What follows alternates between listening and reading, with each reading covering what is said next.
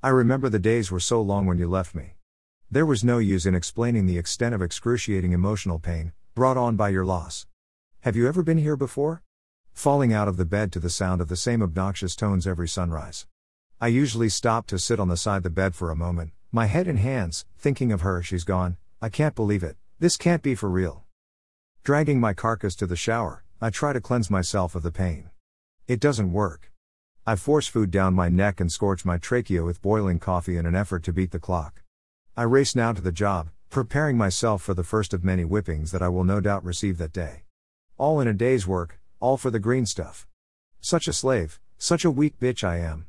What other choice do I have? It would be the same anywhere I go. They were such warm times with her. She would lay her head down on my lap on some summer afternoons, out on the swinging chair.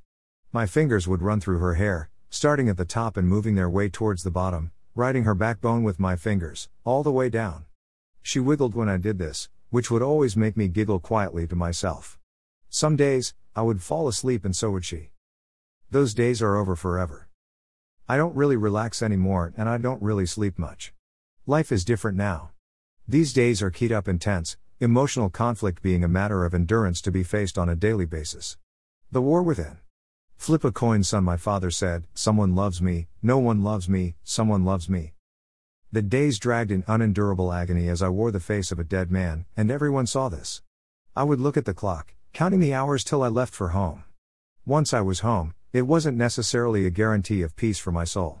The thought of her ate me like a cancer, terminal cancer that would surely be my demise.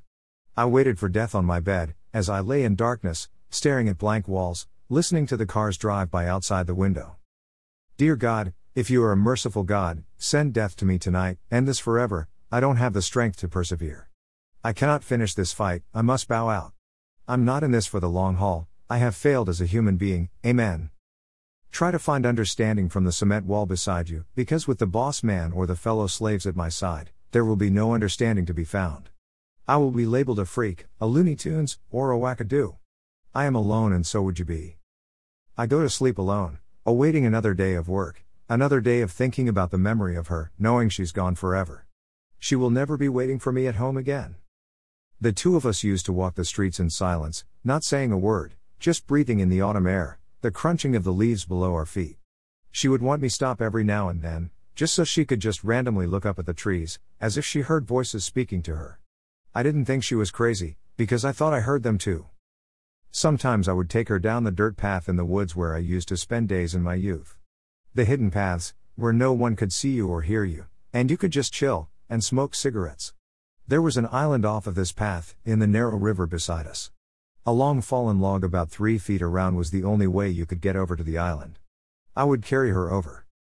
When we got on the island, I showed her the letters I carved into the tree with a buck knife and the initials of a crush I had in 5th grade.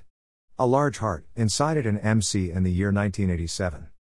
I didn't get a response from her after I showed her this. She was so forgiving of me, knowing that I was the king of foot-in-mouth comments. After our walks, we would usually go back to my room, where we would fall asleep to the sounds of Frank Sinatra or Life of Agony. We would eat dinner together most nights and she would never ask for seconds. She was no nonsense. Eat it quick and get it over with, where I would take forever, because I would never shut the fuck up. When I first met her, I was slurping a coffee culotta from Dunkin' Donuts. I saw her through a window in the mall. It was love at first sight. I had to have her and wasn't leaving till I had her. I spent a good deal of money that night, but she went home with me. She has been with me ever since, eternally faithful, a complaint never uttered. I like to sometimes just lay on the bed and look into her eyes and at her face, and realize that I couldn't find words to explain how much I loved her. I would have done anything for her. I would lightly run my forefinger over the top of her ear. She wasn't ticklish, but she liked it. Then I would rub her ribcage with my fingers very gently, which would usually get her wiggling around again. She never said much of anything on most nights. We would lay in the bed, simply looking at each other. I would count the many colors I could find in her eyes. Her eyes were the same color as mine. Someone once told me that my eyes were the color of Coca-Cola in a glass with ice cubes in it. Another said my eyes looked like coffee beans. She was there with me for the good times and the bad. Not once did she ever scold me for anything. She would take the time to listen to me and my complaints and concerns. A lot of the time, I would just look into her eyes and hug her, and that would comfort me. It seemed to take me away from whatever current mental instability I was enduring.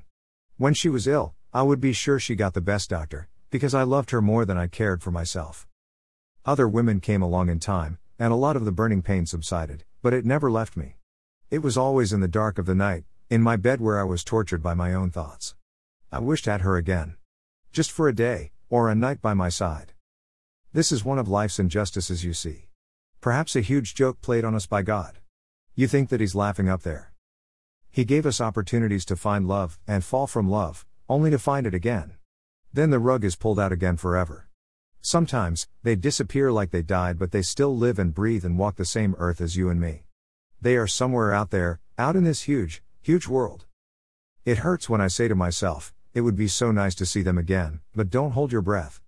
That's the closest thing to a voice of reason that I possess. Chin up, young man. Don't forget the memories of them. Be happy that you had so much, because there are some who were never so lucky as yourself. Stop feeling sorry for yourself. Your life is short, too short to be spending it dying in your easy chair thinking about what used to be.